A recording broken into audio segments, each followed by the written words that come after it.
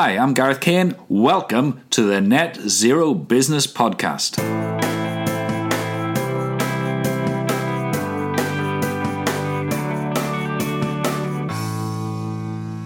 Okay, today I'm joined by Dr. Olli Jones, who's Associate Director, Sustainability and Innovation at Cundall. Cundall is a global, independent, multidisciplinary consultancy delivering sustainable engineering and design solutions across the built environment, according to their website, as I've been reading it out. But thank you for joining us, Olli. No problem, Gareth, and thanks for having me on. Now, Olli has a long career in architecture, both in academia and industry, but let's start at the beginning. When and why did you first get bitten by the sustainability bug? Some people say it was with them forever. I don't think that's necessarily true with sort of my journey. I think you don't know what you don't know, do you? And as I've been through architectural education, I was very much focused on architecture that wasn't about the architect, that wasn't about the edifice or the aesthetic of the building, but that it was about the community and that it was about people. So I was always trying to find a way that we could bring architecture back to communities and that we could bring architecture back to the public, I suppose, and back to the old RIBA charter of the original definition of the profession being as sort of masters and protectors of the public realm in that sense. And then my career carried on. I was fortunate enough to get an opportunity to do a PhD, and I chose to do that PhD in human experience and how do we measure and monitor human experience in real and virtual environments. And again, that was mainly because at the time I was really, really interested in health and well-being and architecture and the impact upon architecture and the environment that it has on people and occupants. So I was always moving towards this idea of how does it affect us and how do we experience different spaces. Yeah. I then was lucky enough to get a job teaching and lecturing at Northumbria University. And over the course of sort of 10 years there, ended up being in charge of some of the architectural programs there, helping to train and deliver way too many architects into the profession, which I'm now that I'm in an engineering practice, I'm now sort of reaping the benefits of, or the opposite, depending on how you look at it. But in between that, following the university, I joined Ryder Architecture as their research director, which was a phenomenal role. Really enjoyed it. And during the time there, I realized that an awful lot of the research projects that we're engaging with and that we're kicking off and supporting were sustainable. And, we still work really, really closely with Ryder. But I was definitely at a point where I wanted to try and quantify impact. And because of the scientific background that I'd had with the PhD, I was really interested in those metrics and those measures. And then I'd heard that Cundall were committing to what seemed like a totally ludicrous initiative, hugely, hugely commendable. And I couldn't quite get it out of my head. And I was like, well, I kind of feel like I need to go and have a conversation and maybe be part of this and try and push it forward on a global stage. And that's when the bug sort of really bit me with regards to sustainability. The penny dropped. I'd been doing so much work in the space, ended up working with a lot of sustainability directors. And actually, it was a bit like the rise of BIM, where everybody was a BIM manager or a BIM director. Well, now everybody was a sustainability director. And I kept coming across people who I sort of thought, I think for non-architects, BIM stands for? Building Information Modeling. Yeah, right. And there was a huge boom in BIM sort of 10 years ago, big hurrah around what it was going to bring to the industry. And it's been great, but actually sustainability sort of went the same way, but a little bit faddy. There was a load of jobs, there was a load of salary increases, there was a lot of people going to change jobs, and then suddenly everyone was an expert. And I was working with a lot more with these people and thinking, I think I could probably run rings around you. So that's when the conversation started and really picked up with making a move. And then I moved to Cundall, and now I'm at Cundall building a part of a 150 strong global sustainability team. Yeah. The practice is 1,200, 26 countries. And that team works across all of those countries, all the different legislations to deliver sustainability. The only place, strangely, that we didn't have a presence as a global sustainability team was in our head office in Newcastle. Yeah. So there was just the perfect opportunity to start to build that team and really start to contribute to the global strategy around sustainability and innovation. Yeah. Well, we'll go into the pledge in a second. Yeah. But I was just wondering, I work across a whole wide range of sectors and with people from all different professions, but I do find architects were one of the sort of first movers in sustainability. Do you have any views why that might be, or do you agree with that? I suppose I should say for that opinion. Do you have any opinions of why that might be? Oh, I mean, I not only have I trained over 1,000, I'm friends with over at least over 2. So be careful what I say or not so, in as my reputation precedes me and just speaking my mind. I said this to Harriet Harman, actually, that there is a huge issue within our profession in architecture and in construction that architects were tasked with delivering a sustainable future. Yeah.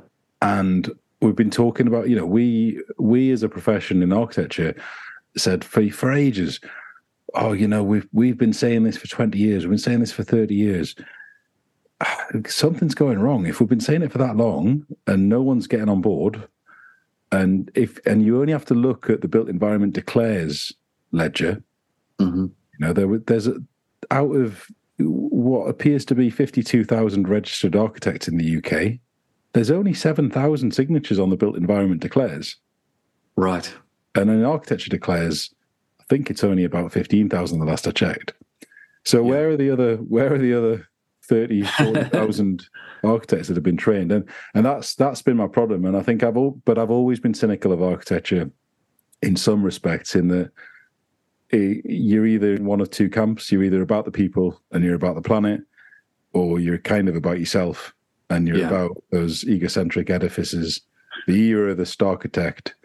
I mean, I remember when Foster's signed the Architects Declare, and then immediately submitted planning permission for the Tulip in London.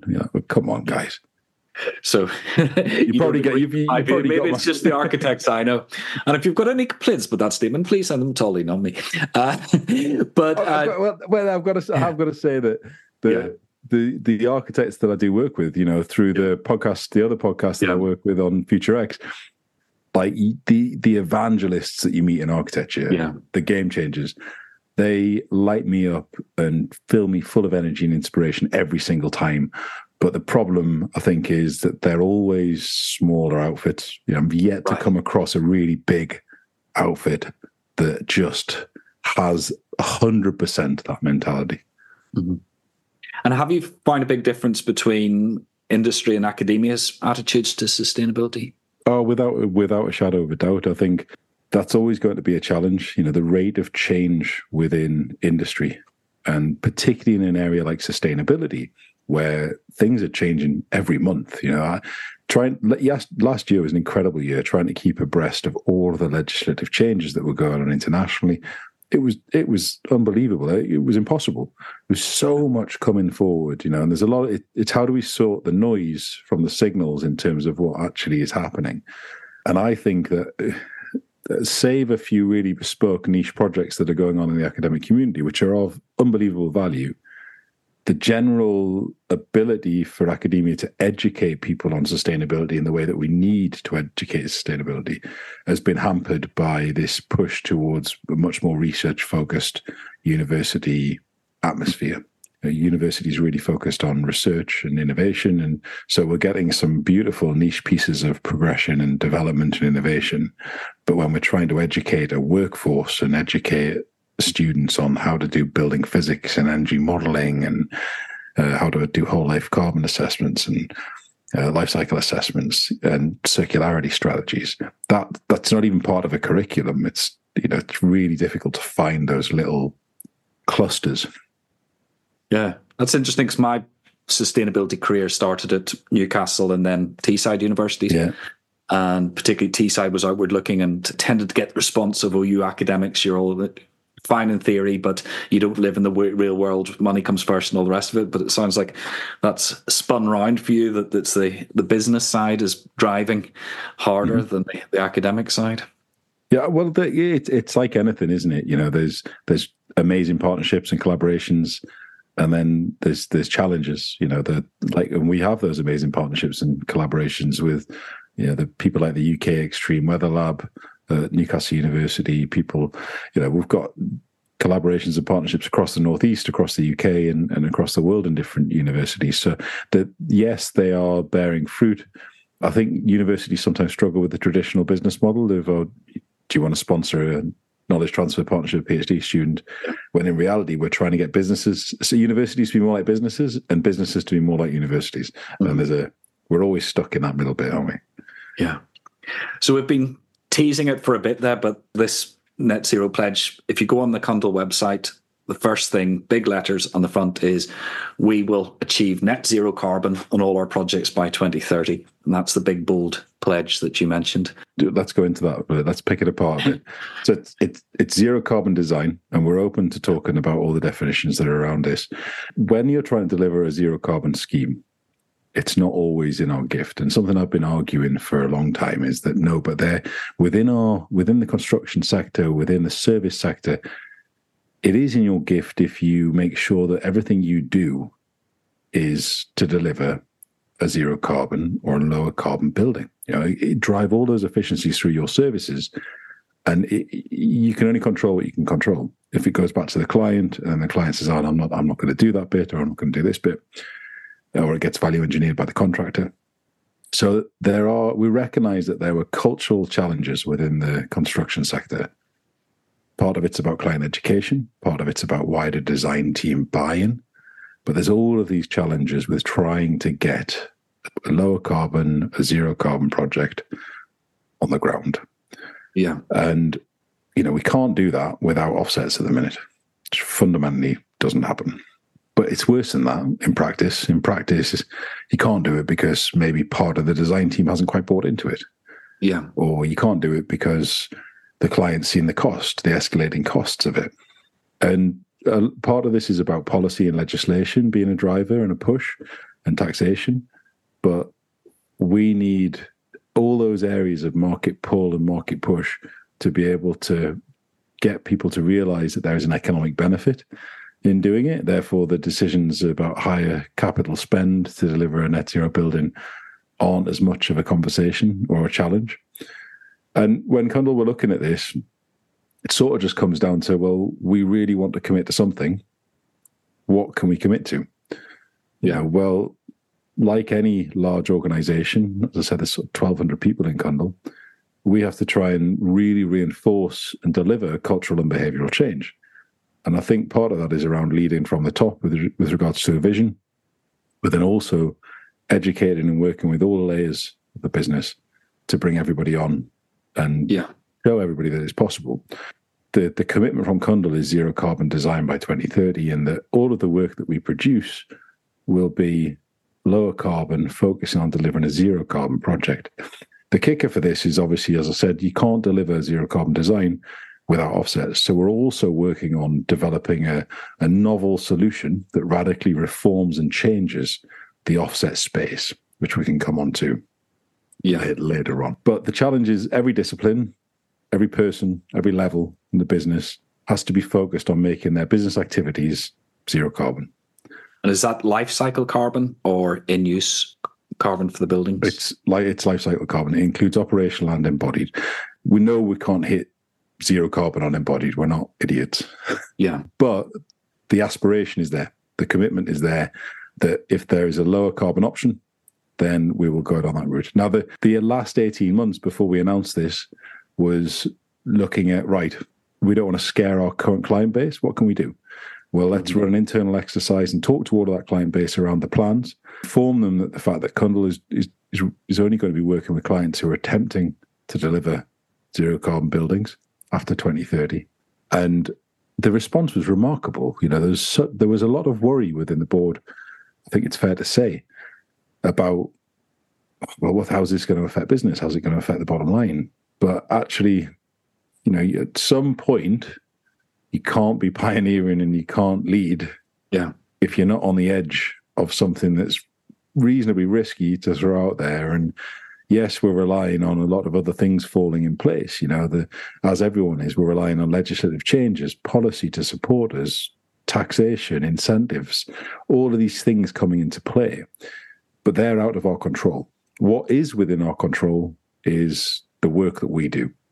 Yeah. So we thought, let's make that commitment early doors that we are going to try and position the entire business to deliver zero carbon design on all projects by 2030.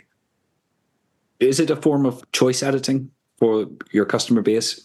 If somebody comes to you 2031 and says, we want to design lowest possible cost, we don't care about emissions, will Cundall say, no, thank you? I think Cundall are on a trajectory where they're repositioning themselves in the market. A lot of the jobs that Cundall are getting now are really internationally sort of pioneering, leading. They're working with some huge companies globally. And while there are an awful lot of projects that work within our cities and our regions on a daily basis, we're seeing this uplift of the most interesting, most sustainable projects and challenges worldwide coming our way. And I honestly think that's part of our open commitment in terms of the direction that we want the business to travel. So, in 2031, if someone comes to the business and says, "Oh, I've got a scheme. Do you want to work on it?" It's going to be really high carbon, or we're not bothered about net zero. We've made the commitment. I can't see us doing that work. Now, what I can see happening is a conversation with that client and saying, "Look, and I would like to think by 2030." We'll have a new government in. We'll be in a position where there's legislative changes afoot, and we'll be able to have a conversation with the client and say, "Look, these are the reasons why you should do this." We're already doing assessments in our team, in our sustainability team, of global portfolios around when those buildings strand, and when those assets aren't worth what anybody thinks they're worth anymore. And we're already seeing the large portfolio holders and investment funds really start to screw down the prices on buildings and assets and portfolios based on stranding assessments.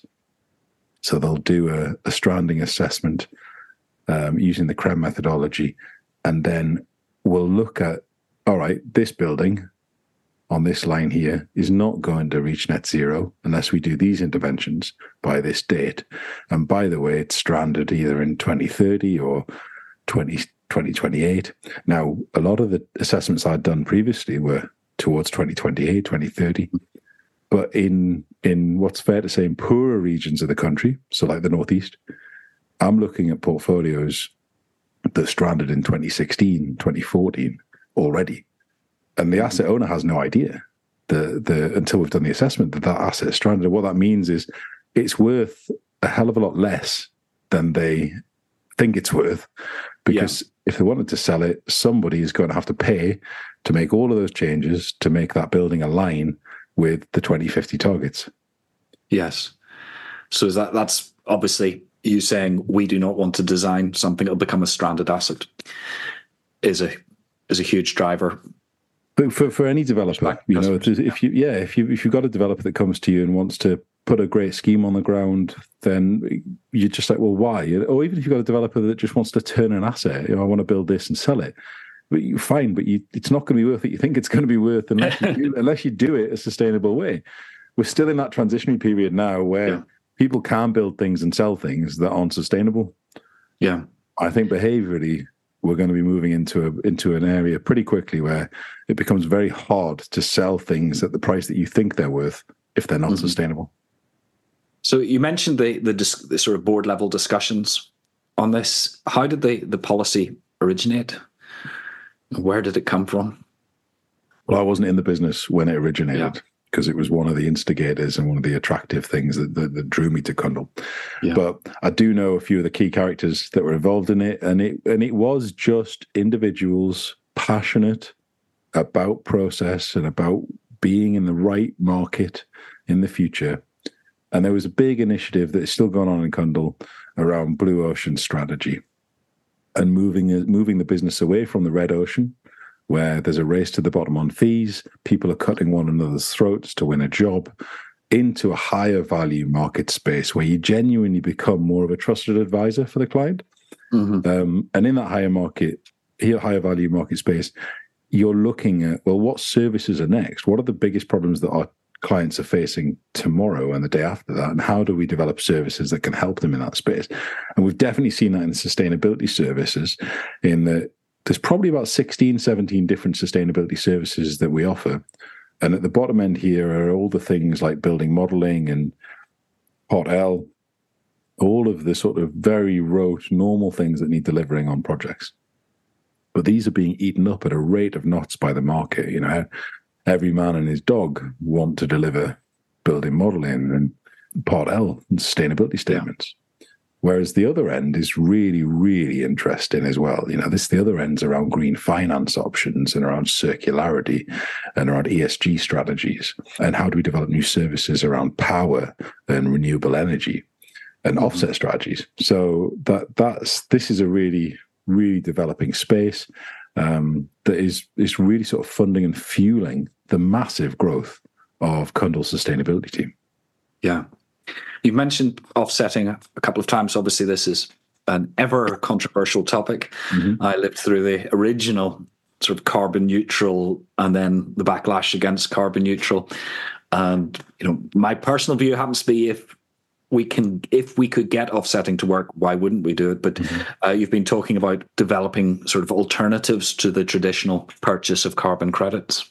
Yeah. So it's no surprise, as you've mentioned there, Gareth, that the voluntary carbon offset market is absolutely broken. Mm-hmm. And it's my view that because it's broken because it's being treated as a financial instrument. It's broken because it's been commoditized in the way that it has. You know, I even disagree with the idea of a fixed carbon price for different areas and different locations. So I'll come on to that. One of the things that we're looking at, and this is coming to the market really quickly this year, we talk about ESG, we've got the environment bit down, we're starting to get to grips with the governance bit, but it's fair to say that the social bit is very much in need of some attention. And the UK's got a really good reputation for social value.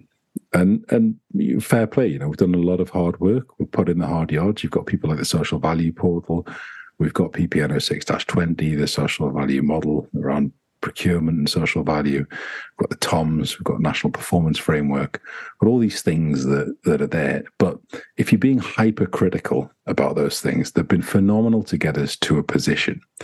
But what we really run the risk of doing is creating a system for consultants. I'm saying this as a consultant. Yeah. A system for consultants that's just about ticking boxes, that is a road service around really faceless social value metrics that don't really add any impact to communities. Now, that's a really harsh judgment of where our current social value ecosystem is. And you must measure that against the fact that actually the UK has probably got one of those mature social value offerings globally. Mm-hmm. But it still needs to evolve.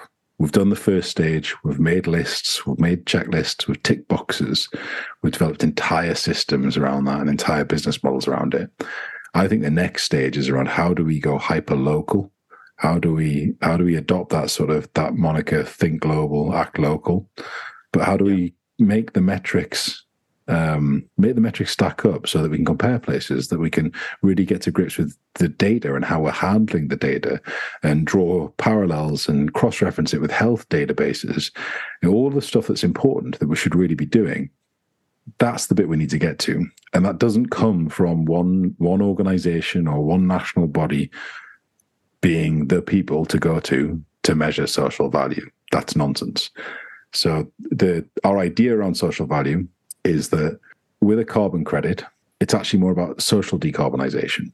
So we're launching a service with 4 or 5 very big clients in tow at the beginning of March around social decarbonisation. And the idea then, I'll not go too much into it until we sort of launch it, but the overarching idea is that we can create a carbon offset that is also socially focused on delivering social value and impact. So would that be energy poverty or? Well, any asset within the local environment that needs decarbonising but also has high social impact value. And to mine, this goes to all the things that local authorities are struggling to deal with. Swimming pools that are closing, libraries that are closing, community centres, village halls. Then you go another layer, you go Department of Education and look at our schools. You know, all of these things that we know that are critical to our social regeneration and economic regeneration of our communities, they're high on this list of social impact. Mm-hmm. And they're the things that we need to decarbonize first. And everyone's like, well, can you really just invent your own carbon offset? Well, actually, we've done this a couple of times with events around the world, and we've shown our working out. We've been super transparent around how we've assessed the level of carbon that was in something.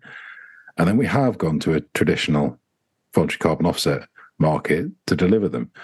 But we know the first bit of the puzzle. We know how to assess how much carbon's needed to be offset. Mm-hmm. We can assess the carbon opportunity, so the carbon saving opportunity in the solution.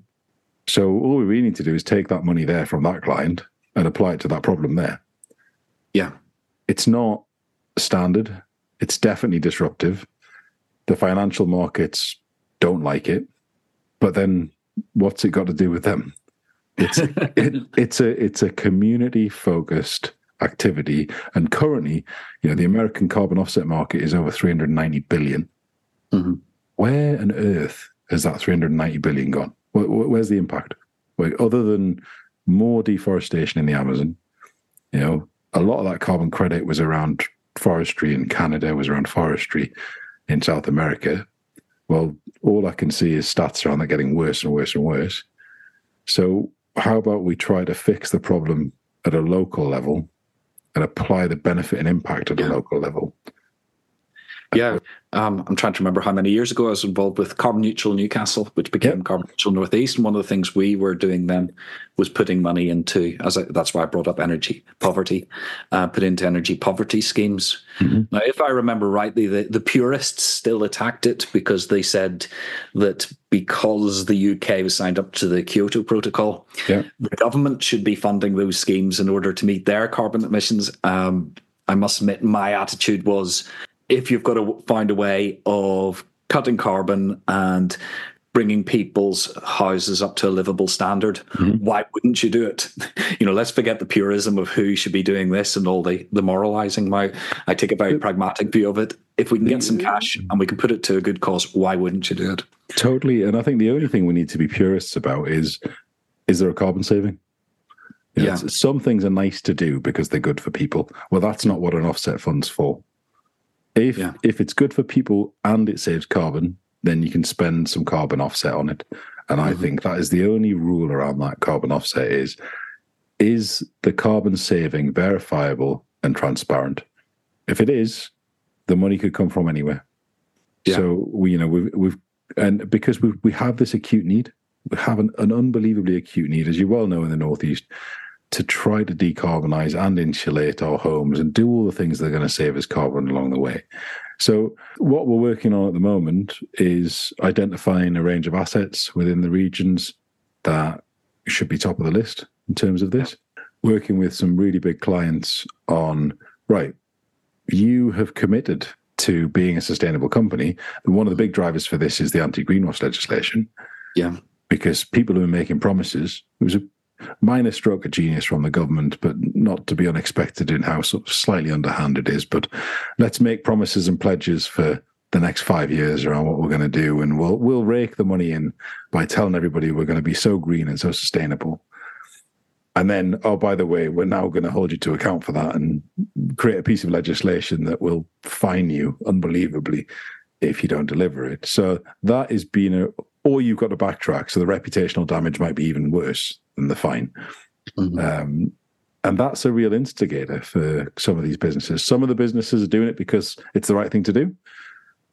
But every one of them has got the idea, well, we've said it, we need to do it. Well, on the podcast, I nominated the Advertising Standards Agency as my hero for the year for their putting greenwash to the sword far more brutally than I would expect a government quango to ever do, but they seem to be relishing it. Yeah.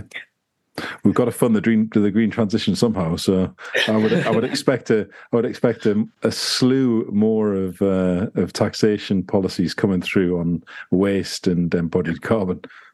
When I was scrolling through your LinkedIn profile, I saw one of the endorsements you had. Normally these things are copper plate. Oh, they're fantastic. They're the best professional I've ever met. But one of yours said you get frustrated with the pace of change in the industry. So I thought I'd pick up on that and ask you, what's holding the industry back?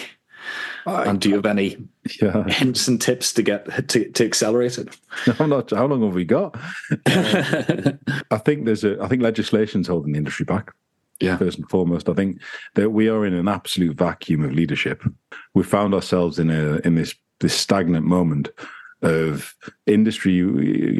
Government came out and said, "Oh, we're going to do loads of great things. We've got a huge push on net zero. We're going to achieve this. We're going to put a roadmap out there." And industry's like, "All right, okay, well, we can start to mobilize. And people are still waiting." And then all government did from then was move from, "We're going to do net zero. Oh, no, we're going to reframe that, and we're now interested in retrofit. Oh, no, we're going to reframe that, and we're now interested in renewable energy." So this entire constant shifting of the focus of our sustainability policy, and then actually even worse, I wrote about this probably 3 or 4 years ago when that focus was shifting. The problem now in the last 2 years is that we've seen nothing but an erosion of our commitments by government. And that does nothing. It does absolutely nothing for levels of confidence in the UK industry, in UK businesses, levels of confidence for international companies wanting to invest in the UK. How many articles, and a few of them were stopped through media, but how many articles made it through saying that there were huge investment funds looking at withdrawing from the UK because of our rollback on all of our things? And you've only got to look at all the other stuff we're doing around water and our water companies absolutely polluting the life out of our environment, and how toothless the government is to address that problem. To see that was never coming. The roadmaps are never coming. So industry was waiting for the roadmaps. Government was saying, "Oh no, technology will solve the problem." So we've gone from business solving the problem because they realised, well, we haven't told business what to do, to technology, this divine innovation will solve the problem. And technology will solve quite a lot of the problem in my mind, but not without government leadership, the right level of funding, the right legislation to tax the bad players and incentivize the good players. You need those nudges within your ecosystem to shepherd business. And that we don't have those at the moment. So that's the biggest challenge for me. The second challenge that's really high up there is just culture and behaviors.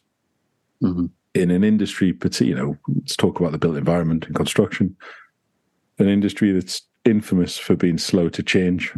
And it's just how do we stop having conversations about why it's important to decarbonize? I'm looking out the window and we've got record storm after storm. We've got record 100-year flooding incidents where there's 2 a year. What's like this doesn't make sense anymore, guys. What's going on? Yes. I should have mentioned also in your LinkedIn profile, you mentioned resilience and adaptation. So we've just touched on that as well, because with the best will in the world, as you mentioned the storms that are currently ravaging the UK, and there's another one just brewing as we speak. That even if we hit 1.5 degrees centigrade, there are going to be impacts. So how's that working its way into the industry? Is it something that clients and customers are getting increasingly worried about designing and building resilient buildings, or is it something you're pushing out? Well, it's definitely something we're leading on. Local authorities are becoming more aware of it in terms of the fact that it's having a huge cost to the local authorities, and they're actually starting to cotton on to the fact, hang on a minute, this is costing us millions and millions of pounds a year to remedy. But we're still not seeing the policy from local authorities come forward. If that's the case, why not ask every single project to run a physical risk assessment and a climate change risk assessment for adaptation and resilience on every single project that looks at the future forecasting of all the data that we've got? We have data on predicted weather patterns up to 2050. We can use those data sets to be able to advise local authorities and schemes. We're still in a situation where we have no real robust policy around urban greening in many locations, in really, really protecting and safeguarding our tree canopies within our cities. Because it's not just about the tree canopy to reduce air temperature and surface temperature and therefore bring down those super hot summers in 3 to 5 degrees in ambient air temperature, but they also absorb a lot of water.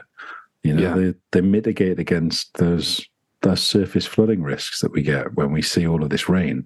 So where's this policy? Where is it? Because I can't see it anywhere. And there's a huge economic opportunity. And I sometimes think I'm going crazy. I talk to a lot of people in local authority and in central government around, look, if we can fund a green transition, we've just got to tax the bad players. The problem is that those bad players are pretty wealthy, and a lot of them fund our political parties. So.